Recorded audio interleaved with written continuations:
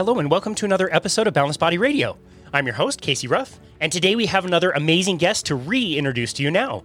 Registered dietitian Michelle Hearn is a returning guest on our podcast. You can check out her compelling story on episode 80 of our show. After years on a high-carbohydrate diet, intense running sessions, struggling with an eating disorder, and feeling the throes of anxiety and depression, Michelle knew she needed to make a change. She found other options, such as low-carbohydrate, ketogenic, and carnivore-heavy diets that can mitigate our risk for metabolic illness and restore us to health. These ways of eating can reverse diabetes, alleviate depression, pave the way to heal eating disorders, allow us to age gracefully, and prevent heart disease. She is the author of the fantastic book, The Dietitian's Dilemma. What would you do if your health was restored by doing the opposite of everything you were taught? You can find Michelle on Instagram at Run, Eat, Meat, Repeat, but only if you can catch her first. Michelle Hearn, welcome back. Hey, thank you so much for having me back on. Absolutely. It's such an honor. You are a busy person always, and you are busy winning races. Congratulations on your recent win. Thank you. It was really nice. Since COVID, races have been really restricted. So it was nice to get back out there and just get a good run in. It was a lot of fun. That's great. So did it mean a lot more now that, events have been gone for so long? Did you feel like it's like more meaningful now? I think so. And just getting back out there, I'd forgotten how much I love the camaraderie and the competition. And it's just, so lucky to have the volunteers are great. And my wife comes out and cheers me on. So it was special. It was a really special day. That's awesome. So tell us about the event.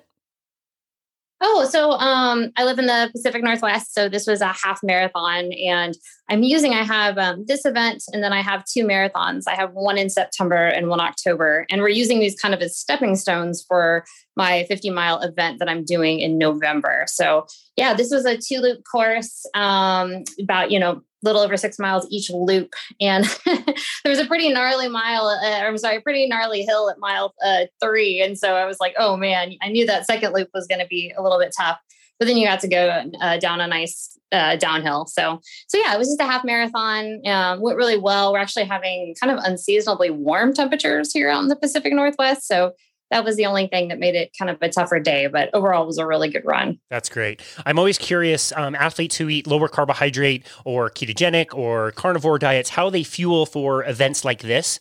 This, for me, would probably be something that I would fast for, but what do you choose to do to enhance your performance before an event like this?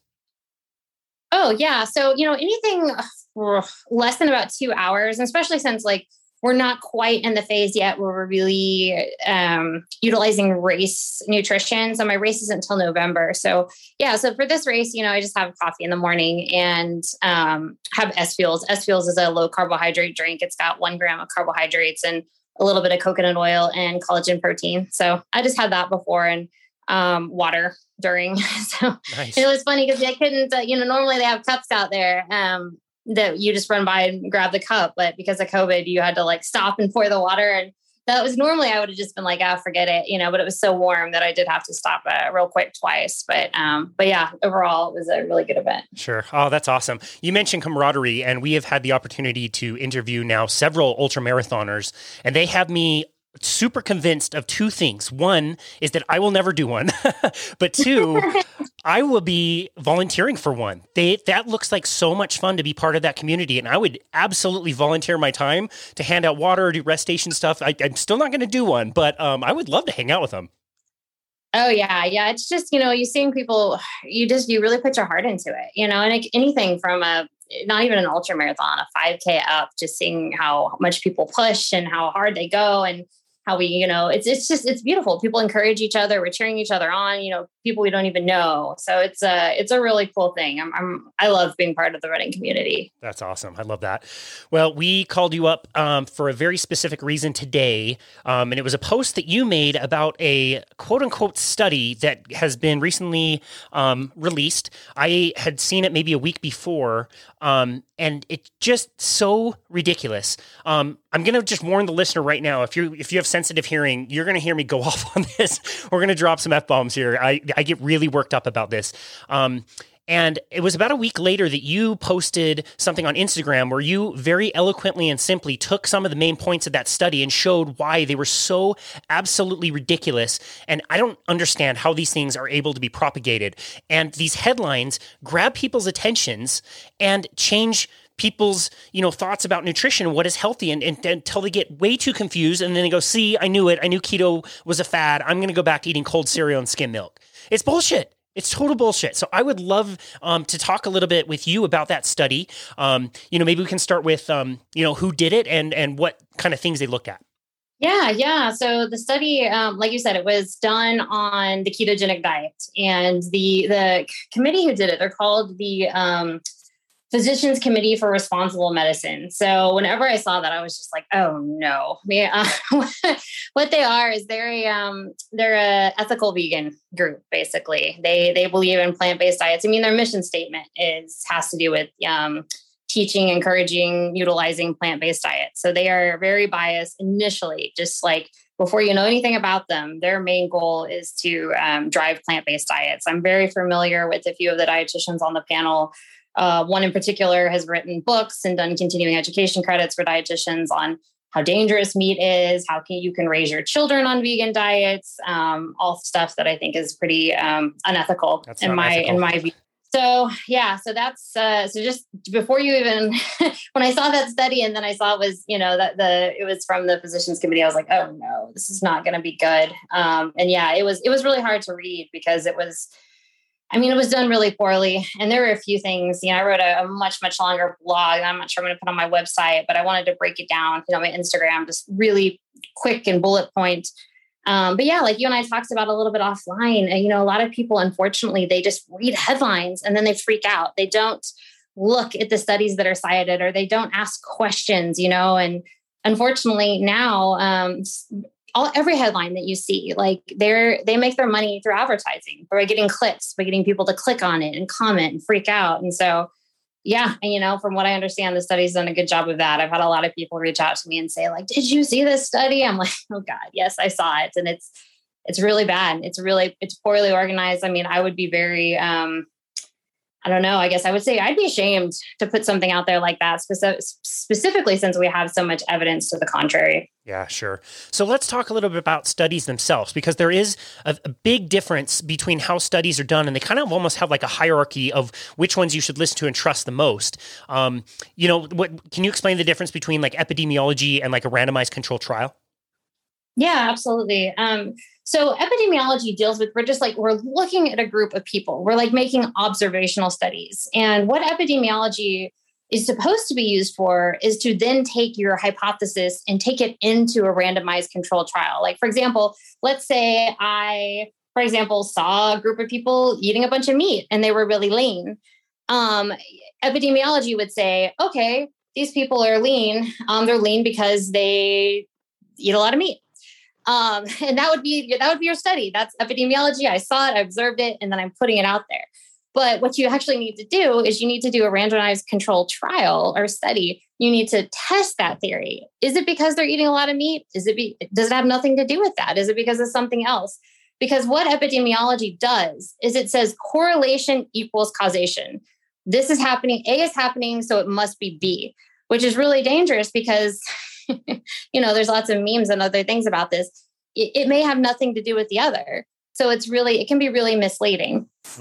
Yeah. So in fairness, like doing a randomized controlled trial in nutrition is very, very difficult. I would consider, the Minnesota coronary trial to be one that it's hard because you have to take, groups of people, separate them, control every single variable that you possibly can, save one thing, and follow those outcomes for a really long time. And like these diseases, they take decades to build up. And so doing a randomized controlled trial is really difficult. But it's also, you're right, the causation correlation thing, if you look at a big group of people and start making, guesses or assumptions based on how they're acting, that gets to be pretty tough. You can't show cause. The closest thing that I can think of that epidemiology has helped us out with was smoking, but they showed it was like 40 times more likely that, somebody who smoked would get lung cancer versus somebody who wouldn't. Like you have to get up to that level of certainty before you're even close to trying to link conclusions and causality, right? Exactly. And yeah, randomized control trials are really challenging with humans, and that's why a lot of times people will do them with rats or with, other animals. And like you said, humans it's hard to control everything. It's like with a rat or something, you can control exactly what they're eating, what time. You can do all these different tests. For humans, I mean, it's hard. Like you said, it's hard to get people that are willing to be followed, analyzed that for a specific period of time. And there's also not really money in it per se, unless you're trying to prove that some specific type of drug can fix an ailment, which is usually what randomized control trials do. But another thing is meta-analysis. Some really good studies are done by meta-analysis, meaning they look at thousands and thousands of people and get a ton of different data together and analyze all the different factors. And another issue we'll talk about with this nonsense keto study was they used a lot of food frequency questionnaires. So if anybody is listening to this and they're a dietitian or they know a dietitian or they've ever had to fill one of those out, like one, it asks you what you've eaten over the last few weeks. I don't remember what I ate yesterday. And people lie a lot on those things. People generally will skew what they want the dietitian or the health professional they think they should answer. So basing something like an actual study off that is really, really a bad idea. So I have the one from Harvard, and it is absolutely ridiculous. It gives you a few different options on how often you eat apples, but they don't specify. It'll say, like, in parentheses, like an apple from a tree or a canned apple or something. And it's like, well, what kind of apple? Like, there's so much more context and nuance to that. And if you're listening to this, please, I'm going to link this in the show notes. Go into the show notes and look up cups of ribs so you can see this point. There's a really funny short video where they're asking a guy like these types of questions, like, how often do you eat cheese? And he's like, he holds up 6 fingers. He's like, well, the only option is up to 4. So he puts 4 down, and you don't know how much cheese he's actually eating or what kind it is. And then it gets to ribs, and he says he eats like 6 ribs a week, and they're like, no, we need that measured in cups. And so he has to like hilariously blend it. It's really good.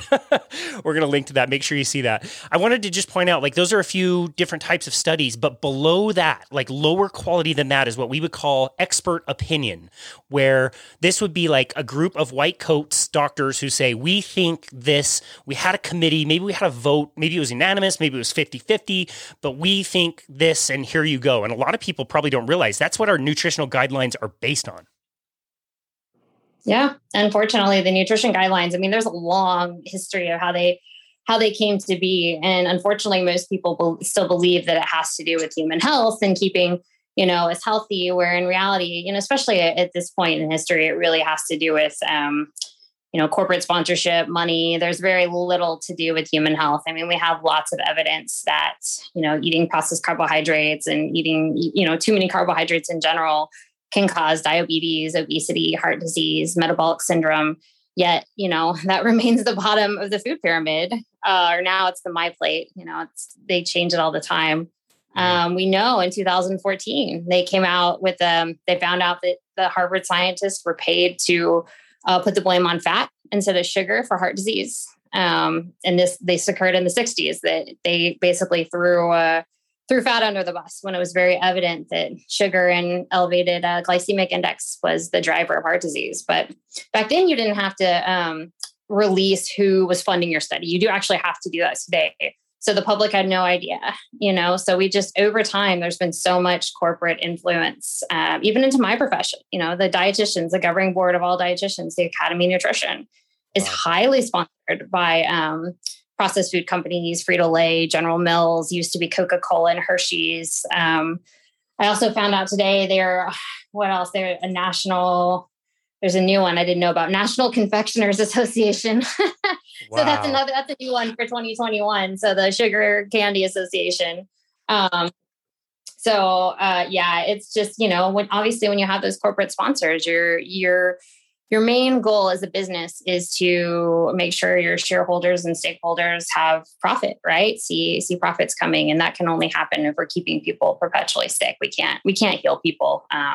So it's really sad. It's a business. It's not designed for health. I think most people might know that on some level, but unfortunately, if you're depending on the healthcare system to help you with your chronic diseases, you're gonna you're going to be very disappointed. Yeah, absolutely. I mean, it was just yesterday I was in the store and you walk by the vending machine, and on the vending machine with, gallons of soda behind it, there's the little sticker that says balance what you eat, drink, and do. And it's like the food companies are there to confuse you and mislead you so that you'll buy their products and think you can walk this off later. Like this isn't going to cause any damage. So stupid.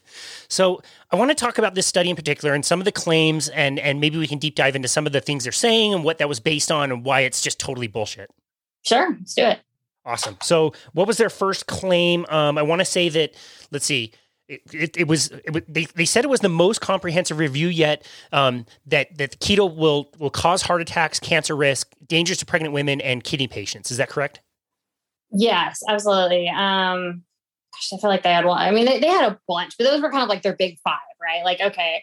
And I mean, just looking at that, like, it makes me really frustrated because well, let's just break it down. So let's talk about pregnant women. I mean, I can't think of a time, I'm 38. I don't have kids, but my, the youngest of four, my three older sisters have children, and that's a time in your life when you're doing everything in your power to make sure your baby is safe, right? Like people will change all kinds of things in their life just to make sure that the baby is born healthy and safe. And so to see something like that is terrifying. Like, oh my God, if I'm a low carbohydrate eater, then my baby is gonna, I might have neural tube defects. Well, when I looked at this study, the study was so bad. It was actually sent to a review board. I saw a doctor said, you need to change the name of this study because they were actually comparing a low carbohydrate diet to people that had folate fortified high carbohydrate diets. So what does that mean? They were comparing people who were just eating low carbohydrate foods to people who were actually eating like cereals and breads and things that were fortified. So it was like that. You can't do that. You can't compare non-fortified foods to fortified foods. And they're also making the claim that a low carbohydrate diet is low in folate. And that's nonsense. If you're a ketogenic human, you eat greens and you eat, other things, other maybe vegetation that has some folate, but eggs, meat, liver are extremely high in folate. And those are all things that are very low carbohydrate. And also they fail to mention in the study, if you actually like really dig into it, the low carbohydrate people that had the neural tube defects were also smoking and drinking. So they didn't tease that out, wow. Which you just like, you can't, I had to actually go and pull up the study and look at it. So yes, if you are a high carbohydrate human and you're eating fortified corn flour and wheat flour, which these people were, versus somebody who is eating low carbohydrate, very low quality foods. Like if you're just eating like, butter and not that butter's a low quality food, but just you're not eating anything with folate and you're smoking and drinking, then yes, you will have a higher risk. But that's a totally different statement, right? And the person who actually, the review board that went after them said, I'm concerned because carbohydrates are a contributing factor to obesity. That by saying this, you're actually scaring people away from a low carbohydrate diet and encouraging them to continue on with a high carbohydrate diet. So it was like, it's just, but the study was just so poorly done. Like once again, if you're going to compare high carbohydrate fortified foods, then you have to compare low carbohydrate with fortified foods. Sure. And then if you're going to have the people that are smoking and drinking with low carbohydrate, guess what? You have to do the same thing or you have to eliminate those people, right? Like in studies, if somebody doesn't fit within the parameters, and certainly that can impact pregnancy, then yeah. And so that was really frustrating to me that study was just really, really poorly done. Wow. My mind went to two places. First of all, our evolution, like whenever would we had, constant year-round access to high carbohydrate foods to begin with. And then thinking about indigenous populations up in the north, like they have children. Do their pregnant women just like drop dead all the time? Like if you go back 100 years and see their diet, it's protein and fat. They don't have vegetation. They can't eat, plants. Maybe a little bit, it's part of the year, but most of the time they're going to be high fat, high protein. Do their pregnant women just drop dead all the time? Like that would make no sense. No. And I also was looking at other, case reports and studies, and people who ate the most animal products tend to have really high folate levels, right? Because they're getting a lot of the B12 and folate, especially in the darker, the more, ruminant animals like lamb, beef, venison, and more indigenous people, if you're hunting like wild game. And throughout history and throughout evolution, humans did more of like a nose to tail, right? They didn't just do the muscle mass or muscle meats. They would do the organs. They would do all the collagens and tissues and things. And we know that organs are extremely high in folate as well. So, it wasn't really until I was looking through this more of people really started the agricultural revolution where people were eating a lot of like rices and potatoes and things like that. And they weren't eating any plant material that we started to see a lot more of the neural tube defects. And it's really interesting. And kind of a follow-up article to this was suggesting like, is it really the best process for humans to fortify all of our cereals and grains and breads with folate to make sure people may not have these neural tube defects? Or would it make more sense to really teach people how to eat foods that are naturally high in folate, be it the greens, the meats, the eggs, the muscle meats, so they naturally get that folate? And obviously, I think you and I agree on what we would prefer that humans do and humans eat. Also interesting, just to wrap up this study, one other thing that the people that had a low carbohydrate diet that did have the neural tube defects, it was unplanned pregnancies. So most of the time, if you're trying to get pregnant, you want to get pregnant, you will be probably not drinking, and probably trying to eat a little bit different, maybe a little healthier, where a lot of the people in the study that were on the higher carb diet were actively seeking to get pregnant. So, just other confounding factors that were not mentioned in the study or the report that are present in the actual study. So, wow. So if you're a pregnant woman, who's scared shitless about the study, like what would you encourage them to eat more of, and how should they be constructing their diet? Is it just a lot of variation on whatever like healthy meat and fruits, vegetables, things like that they should be consuming?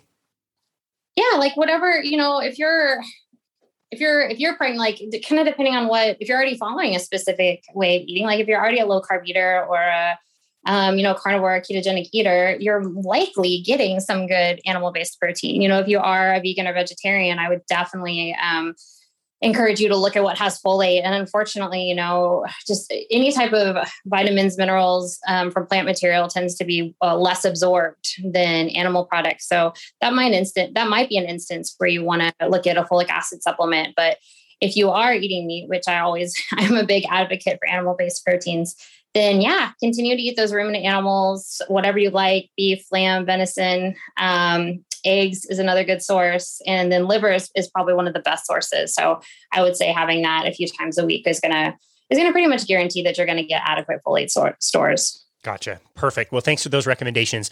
Let's take a look at the next claim. High protein diets hasten kidney failure. What are they talking about?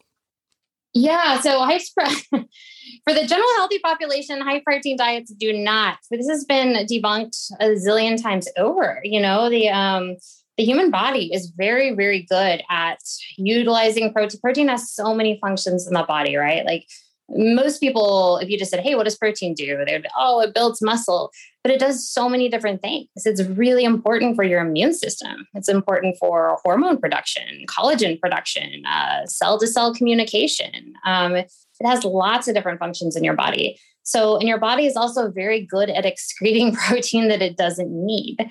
So, in general, I believe as a population, especially the elderly population, we don't get enough protein. So anyway, there's no truth at all to that. But if you take it a step further, which they did in the study as well, they say that, protein will exacerbate kidney disease. It'll cause someone who's in kidney failure to die, to go into, let's say you have chronic kidney disease or you're, stage 2 or stage 3. Oh, it's going to make you go to stage 4.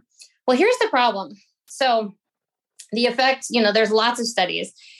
I'm going to read you a sentence from one. A low protein diet reduced the risk of kidney failure. Okay. And end-stage renal disease. So this is what they claim in that the physicians committee. So they basically use the first part of a sentence. A low protein diet reduced the risk of kidney failure and end-stage renal disease. All right. Well, let's read the second part of the sentence. But it does not produce a clear beneficial effect for all-cause death events. So basically, here's what happens, you guys. And there's another study we can talk about here. And I saw this in the hospital. I worked in the hospital for 11 years. Yes, if you are already in chronic kidney failure, so reducing your protein, it might prevent you from completely losing all your kidney function. But guess what? When you reduce your protein, you get malnutrition. you're going to have this. This was another really huge study I looked at. And this study said our data suggests that low protein diets trigger a constant catabolic state, which causes loss of protein. In fact, we observed a significant reduction of muscle mass at the end of the treatment. Wow. And so they also say that there were several factors, inflammation, hormonal imbalance, all these things. So yes, it would be like I can't imagine just telling part of this story. It's basically like, yeah, hey, if you eat too much protein, then you're going to go into renal failure. But if you lower your protein, you're going to die of malnutrition, so it's really sad. And I saw this happen in the hospital all the time. We put people with kidney disease on low protein diets. They ended up with infections. They ended up with muscle wasting. They ended up with something much, much worse than potentially advancing, their kidney failure. So, wow. So yeah, I think that's a scare tactic. And, there's some really interesting research being done right now and this is a separate conversation, but keto analogs, which is amino acids that are missing certain things that can actually prevent the progression of kidney disease. So, the whole thing being like, yes, you need protein, you need amino acids. And I just don't think the data says, clearly the data doesn't say that if we reduce protein, it doesn't have better outcomes, long-term outcomes for people with chronic kidney disease. Wow. So when I think also, and I don't know if the study looked at this, maybe if I think about most people, I don't think they're eating the way you and I choose to eat. Like we choose, carnivore diet and we can kind of balance it out and be a little bit more strict with it. I don't think most people, if they are eating a high protein diet, are eating that way. I would assume that the people eating high protein diets are eating hamburgers and also getting fries and soda and breakfast sandwiches and snacks during the day, maybe some protein powder as a supplement or something. But did they look at the other ingredients in the diet or the makeup of the rest of the calories for people that they consider quote unquote high protein? I don't know. I do know that unfortunately, like the amount of protein that is recommended on these low protein diets tends to be 0.6 to 0.8 grams per kilogram. Ugh. So that's not a lot. Let's say if you're a 200-pound human, maybe what is that? I'd have to divide that by 2.2, 80 kilograms, 0.6. So they're going to give you 40 to 50 grams of protein. Wow. Over time. And unfortunately, you're hungry. So what are you going to eat instead? Right? Lots of carbohydrates. And guess what? When you have kidney disease, you generally have to restrict your potassium and sodium. Okay. Well, whole grains are very high in a lot of those things, or in phosphorus. I'm sorry, potassium, sodium, and phosphorus. So now you can't have whole grains. So I can't have protein. I can't have whole grains. Well, I'm eating a shit ton of rice and white bread and mayo. And, so it's a really, really bad diet. And it's really unfortunate, so. That's too bad. Yeah. When I think of kidney damage, I'm thinking the first place I go to is sugar. Absolutely. Yeah. Has to be a high sugar content, whatever, the other macros look like in the diet, whether you're considered high protein or not. Like I'm going to be pretty suspect of sugar in the diet causing most of the damage. Yeah. There's a reason that, a lot of people with diabetes end up in kidney failure. It's pretty rare. Occasionally we do see somebody that just has a rare genetic issue. For a relatively young, person that may have kidney failure, but 99% of the time it's somebody slightly older or obese, diabetic, that goes into kidney failure. We know that type 2 diabetes is a direct result of overconsumption of carbohydrates, sugar, processed carbohydrates over time. Yeah, that's right. Okay, this is a big one. People see this a lot. They get really concerned with this, and it's keto diets cause an increase in your bad cholesterol. That's quoted from the study. Increase bad cholesterol. Yeah, that really frustrated me because I kind of feel like I feel like that was something like my mom would call me and ask, like maybe somebody who doesn't really understand, doesn't have a medical background, or maybe just somebody at this grocery store. But that's not something a medical professional should say, because we know now. LDL is the black sheep of the blood proteins, but LDL has so many important functions in your body, right? LDL is part of our immune system. And we have data, we have clinical data that people with higher LDL, specifically older people, actually had a increased outcomes when they had respiratory disease or gastrointestinal disease. The higher the LDL, the actually better they were at surviving. I can read you a couple of studies here. I actually pulled them out. Meta-analysis of 68,000 people The goal was to analyze what impact, if any, the total cholesterol of an individual had on the individual dying from infectious disease. The study found an inverse correlation. The higher the individual's total cholesterol and LDL, the less likely they were to die of a respiratory infection. Wow. A 15-year study of 120,000 patients, those with the highest total cholesterol had the lowest risk of being admitted to a hospital with an infection. And finally, a large meta-analysis of over 600,000 people. The study's reviewers concluded current evidence does not clearly support cardiovascular guidelines that encourage high consumption of polyunsaturated fatty acids and low consumption of total saturated fats. So basically, you're not doing yourself any favors chugging the canola oil and olive oil and going easy on the eggs and stuff, right? So yeah, LDL, I think LDL scares people because we see it in arteries, right? We see it. It looks like things that are saturated fat, like butter, tallow. It looks like it's hard. It looks like the plaque we see in arteries. And so people, doctors, especially in the 60s and 70s, you'd open up an artery, you'd see this LDL, in there with that plaque, and you'd be like, oh my God, LDL caused plaque. And that was wrong. That was once again going back to does correlation equal causation? I see it here. It caused that.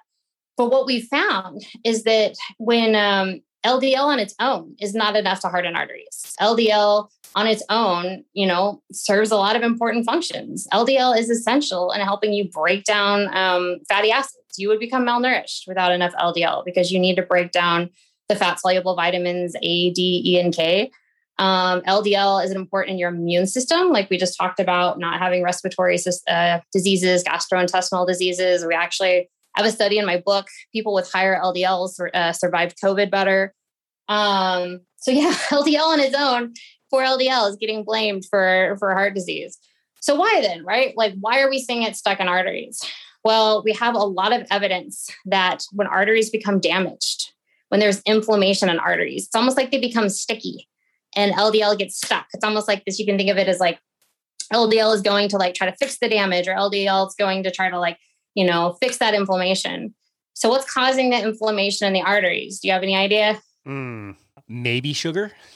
Yes, bingo. And not necessarily just sugar, but hyperglycemia. When your blood sugar is elevated over time. That's why people with diabetes, Casey, have up to a 4-fold risk of having heart disease. When you're, there's 5 or 6 really good studies in this, and I can send them to you. They're in my book, that when blood sugar is elevated over time, it starts to change the pH of your blood. And when that happens, it can damage the arteries, the artery walls of your heart, the artery walls of, other things. People can get aneurysms in your brain. So you really, really, really don't want to have hyperglycemia. You don't want to be diabetic. Over time, it causes a lot of issues because in the absence of diabetes, in the absence of high blood sugar and inflammation and oxidation, more LDL can actually be a really good thing. So the study the keto study, it was just a bunch of nonsense. It was saying that, meat and fat raise your LDL. That's 1,000% true. They're right. But they correlated that to causing heart disease. And once again, on its own, that does not cause heart disease. Throughout evolution, people ate meat and fat almost exclusively. We had zero risk of heart disease. We added lots of processed carbs, oil, sugars, cereals, breads, and all of a sudden heart disease has increased exponentially. You cannot tell me that it's the meat and fat. It makes no fucking sense. It makes no fucking sense. And I'm so grateful for people like Dave Feldman, who, his personal story is so amazing. He's one of the most world-renowned cholesterol experts in the world. But he's not even a doctor. He's not a researcher. He was a software engineer who needed to lose some pounds a few years ago. So he goes on a keto diet. Everything improves. He loses weight. He feels way better, but his LDL goes up. So he goes to his doctor and says yo, what's going on? And ends up doing all this research and discovers that the cholesterol systems in our body work like an energy delivery system. And it's just part of the system. It's just part of what should happen. And the things that go along with that, like the pattern that he saw with himself, is that his LDL, quote unquote, bad cholesterol shot up. But he also noticed that his HDL, the one we call the good or the more protective cholesterol, that also went up. His his triglycerides were the other big one. His triglycerides were very, very low. So that's the fat that travels around in the blood, but it's caused by eating a lot of carbohydrates. And so he's been looking for a pattern where, if this happens to somebody, is this a bad thing? And he's been looking for years and years, and to my knowledge, studied thousands and thousands of cholesterol profiles and has never found that to be dangerous or harmful in the least.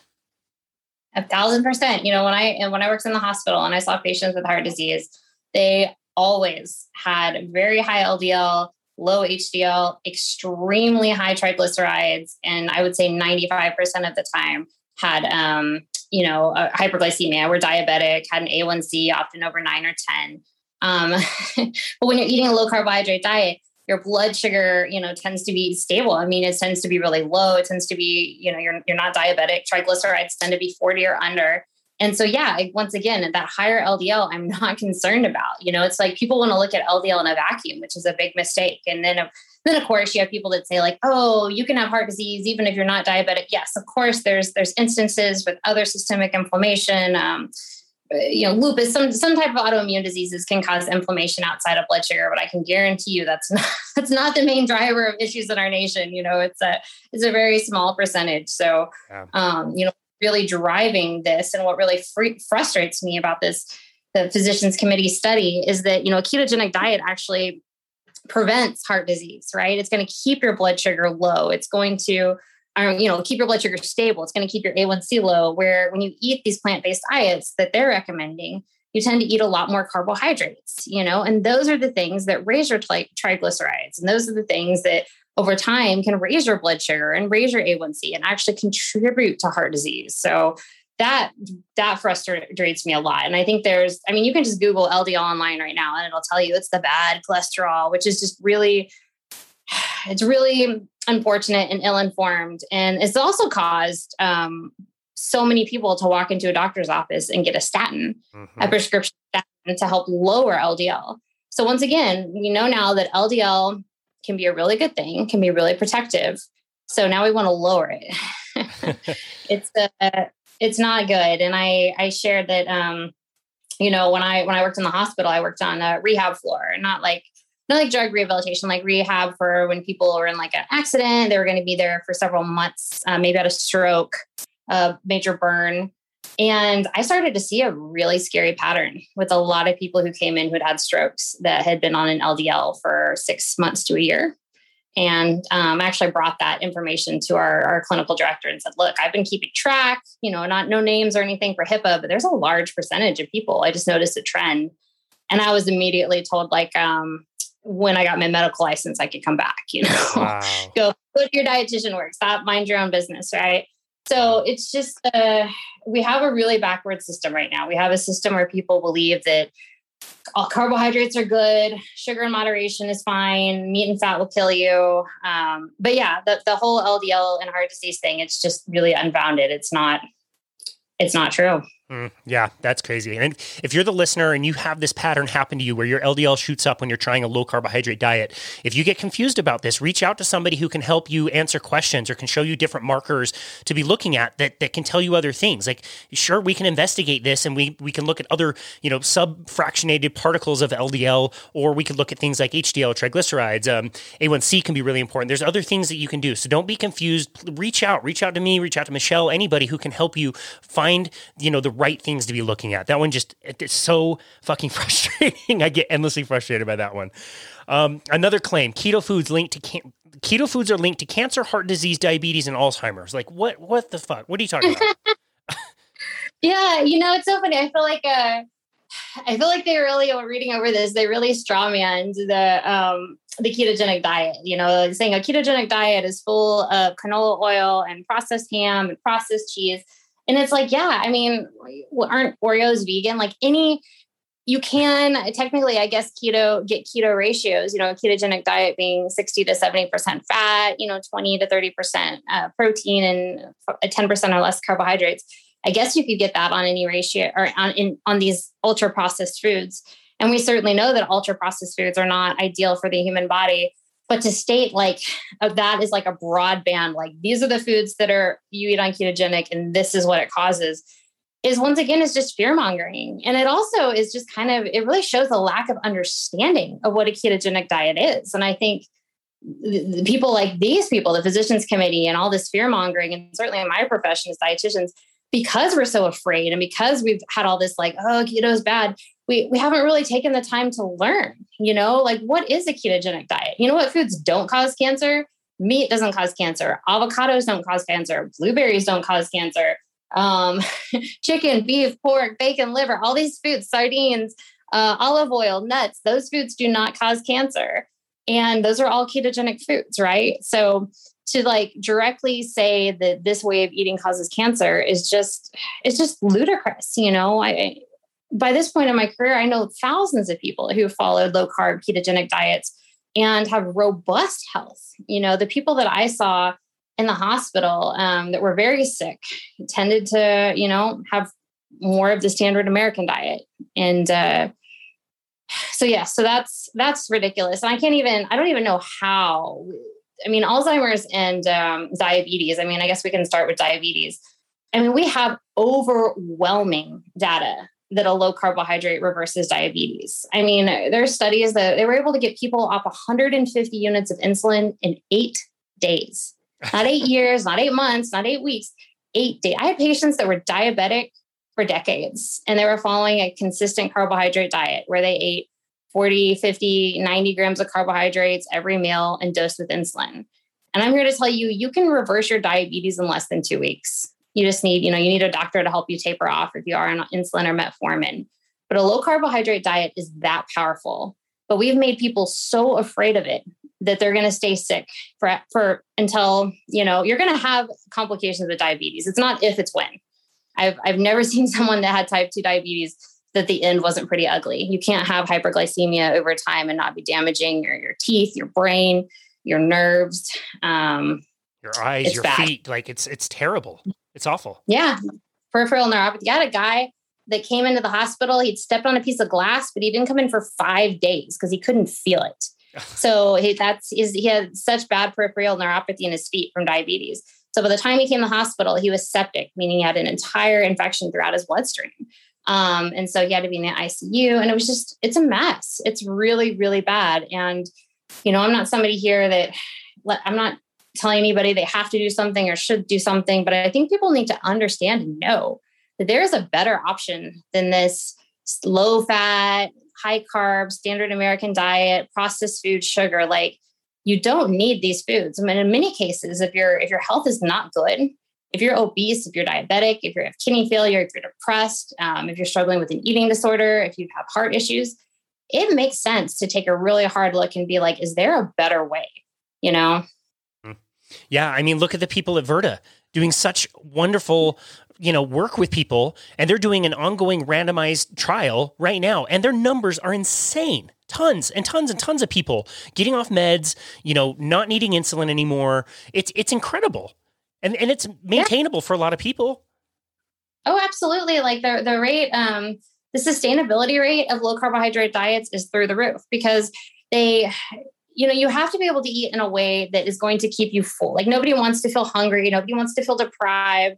The human body is designed to crave and desire certain foods. We need fat. We need saturated fat. We need amino acids. We need protein, right? And so when we're eating those things, when we're eating the meat and fat, we feel satiated. We feel calm. Think about a time you've ever eaten just like a steak, like, whoa, I'm full for several hours. Where if you eat like a bowl of pasta, or a big thing of cereal, it's like you're looking for a snack like 2 hours later, So yes, they're having great success at Virta. I think and it's awesome that they're, kind of doing this long-term study. And then, with so many other things, we live in a society where it's very taboo to not eat sugar. Like, well, what's wrong with you? Why can't you have a cookie? Why can't you have a piece of cake? Why can't you whatever? And, we have people that have true food addictions. We know that processed foods, change the neurochemistry of our brain. So there's all kinds of things that are working against us to try to make sustainable change. And what else? Oh, Alzheimer's. So I cannot believe, like, I was livid that the physicians committee was able to put something saying that, the keto is supposed to help Alzheimer's, but it doesn't. We had a randomized control trial just recently. It was just published this last freaking year. And I pulled this up. I'll read you it was a ketogenic diet versus just a low fat, like standard American diet. And the conclusion was compared with the usual diet supplemented with low fat, healthy eating. Patients on the ketogenic diet improved in daily function and quality of life, 2 factors of great importance to people living with dementia. So that's huge. That's huge. The ketogenic diet improves their quality of life. Yeah, I love that one. I mean, their daily function. Like, as someone who's dealing with a loved one with dementia, like all of a sudden your loved one's able to function better. Like, hell yeah. And the fact that was completely left out, right?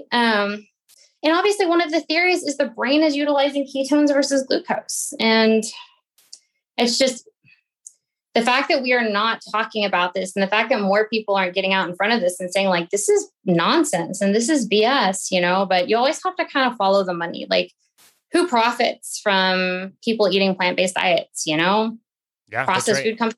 Coca-Cola, like a lot of processed food companies, a lot of pharmaceutical companies.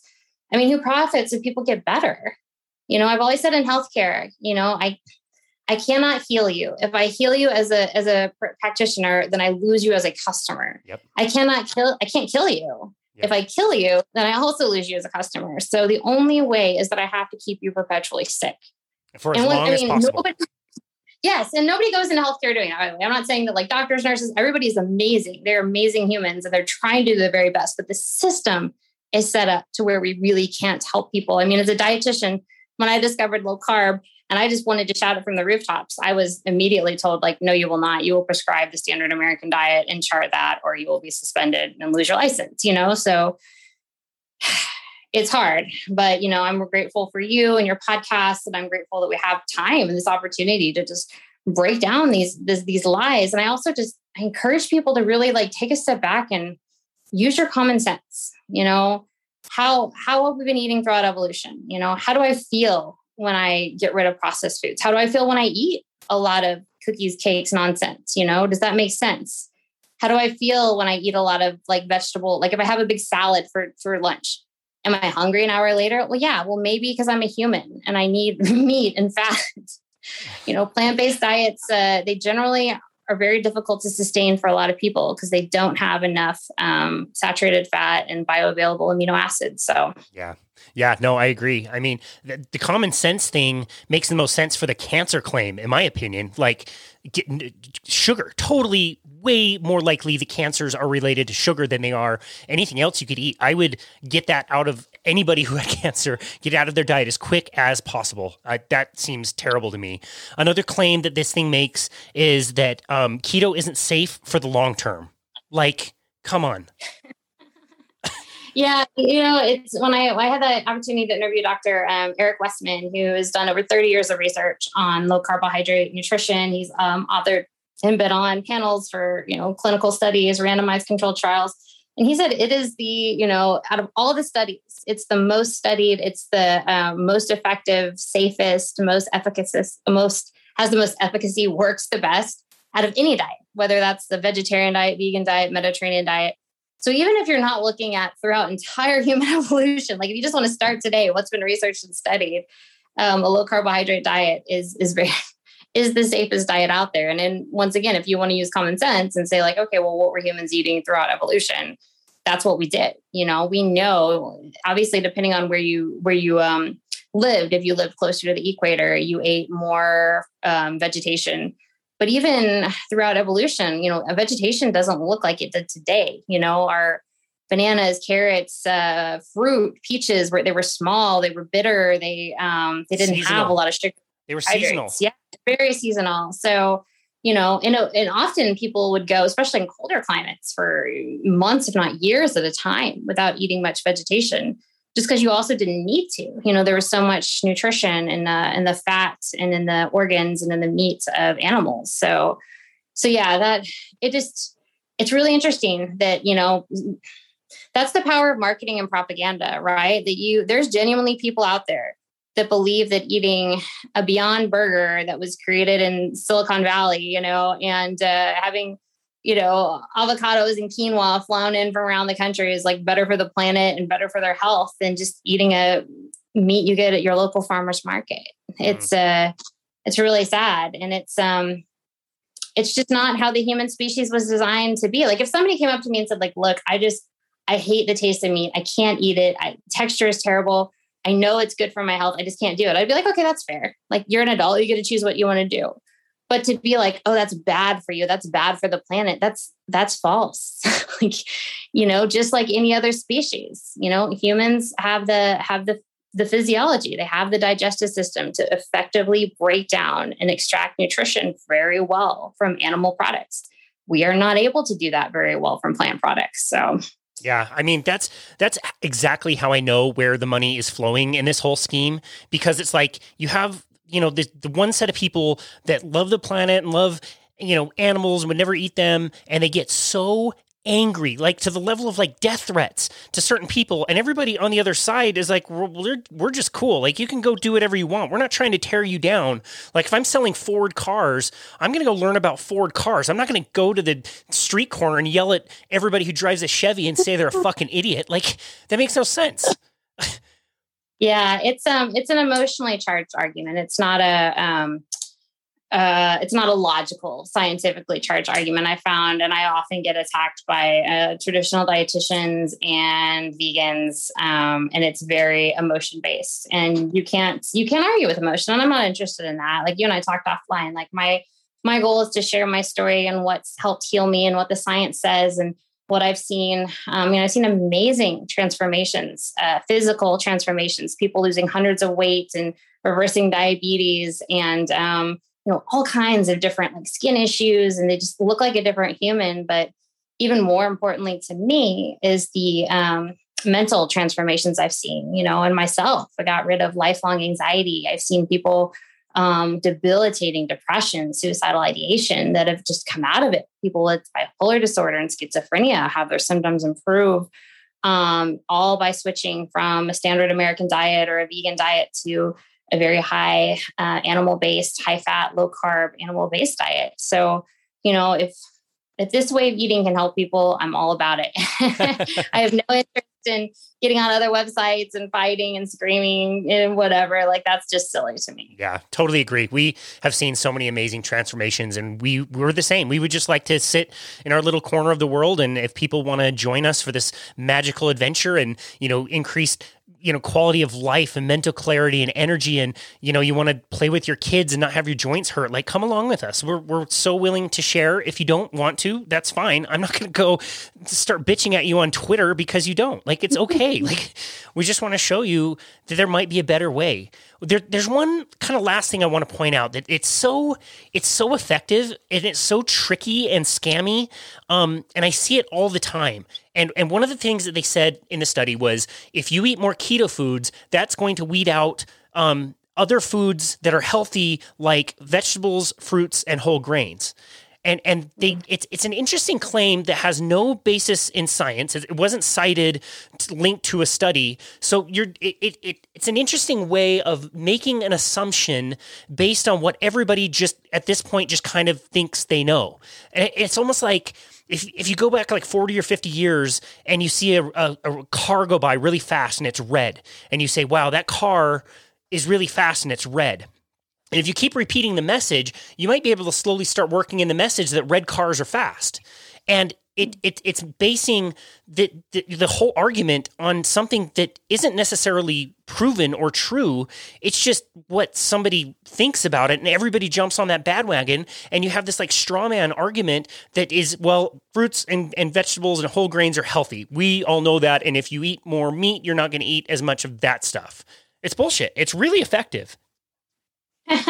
It's so funny. It's like I would come back at them with like the opposite argument. I would say like, I wish people would eat less fruits and vegetables and whole grains, specifically the whole grains, and more meat and fat.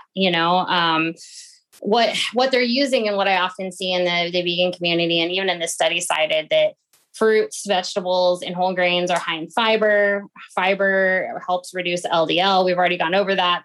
That's not necessarily helpful, but that's kind of their sticking point, and I know a lot of people who eat a low carbohydrate ketogenic diet and still include fruits and vegetables. It's not like, certainly there are a lot of vegetables out there that are low carb. Some people like myself who are very active, I'm an ultra runner, that I certainly eat some berries here and there, but I'm also like, even when I was zero carb for a while, like I'm not worried about my nutritional status. You can get all the nutrition you need from meat and fat. There's not a single nutrient. There's not a vitamin, a amino acid. And that's not true for the plant kingdom. That's like, maybe we should say that louder. Like you cannot get, if you are a vegan and you do not supplement your diet, you will die or you will get very sick because there is no B12, there is no K2, there is no perform vitamin A, and that's why we often see people, there's a reason that vegans have statistically very low B12 and low EPA and DHA, very susceptible to bone fractures, lots of different things. So you don't need fruit, you don't need vegetables, you do need meat and fat. Can you have some fruit and vegetables on a ketogenic diet? Absolutely. And that's great. And the more quote unquote whole grains that people eat, I feel like the sicker we've gotten as a nation. I work in the hospital, people were eating toast and rice and pasta and now of course whole grains are in cereals and cookies and crackers. People are quote unquote eating whole grains all day and it's killing us as a nation. So yeah, I'll come back to them and say, hey, if you eat keto, you're going to eat less of these. Good. You should be. I wish my diabetic patients would stop eating bananas. And I wish the population in general would stop eating, breads and cereals and all this stuff. So, those things are not necessary for health. And then more often than not, they may, especially if you have any kind of metabolic issue, they might exacerbate that. So, Well, Michelle, we were just so grateful for you that you would come on the show and help us, kind of talk about these things, because this seems to happen, every few months where there's a new headline, keto's ranked 40 out of 40 for diets that you can do based on expert opinion. And there's like diets on there that haven't even been like mentioned for like 40 years. Like it's just such bullshit. And the problem is it's not just bullshit that is not true. And it's like quietly like not making a big deal. This has real impacts on people. And it is so important. I agree with you to look at this as a business decision, look at it as a complete industry and what is the best way for them to make money. If you eat frequently, you will buy more food. If you're hungry, you are going to eat more frequently. You're going to eat things that sound good. And these foods are engineered to be maximally, tasty, salty, crispy, crunchy, like the best foods. And people just, they have no choice. And yet they'll sit there and say, well, keto's stupid. It's like, come on. So I'm so grateful for you to take a deep dive into some of these things. And just for the listener, like this, people want your money. They want to take your money, and you really have to be critical about this.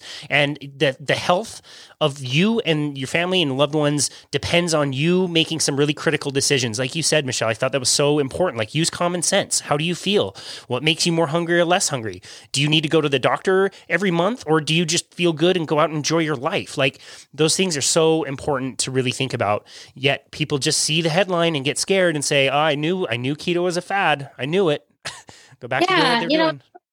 I would wrap it up by saying, if you're someone who you feel like you need to eat every few hours, lest you have a emotional or a physical breakdown, or you feel dizzy or shaky, that's not normal. If you're going to the doctor every few months with a sinus infection or asthma or allergies, that's not normal. If you have severe cystic acne, if you have major anxiety, if you can't sleep at night, these things are not normal. And unfortunately, we're not, as doctors and even dietitians, we're not talking about how switching to lower carb and animal based can really shift your life and shift your health. And so, take a minute. I hope people listening to this will take a step back and say like, wow, maybe you do struggle with these things. And it's also like, I don't have kids, so my non-existent kids are perfect, right? But, you get to decide what's in your house. You don't have to have a bunch of sugary junk and nonsense in your house. You can, stock your house with things that are healthy and good for you. You don't have to treat yourself with ice cream and cookies. You can go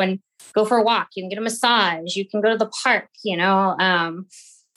I often worry that we're letting foods and processed foods just kind of take over our life, our celebrations, our sadnesses, our every day. So I also just encourage people just to kind of think about where you're at and think about how you use food. I love that. What a great way to end this.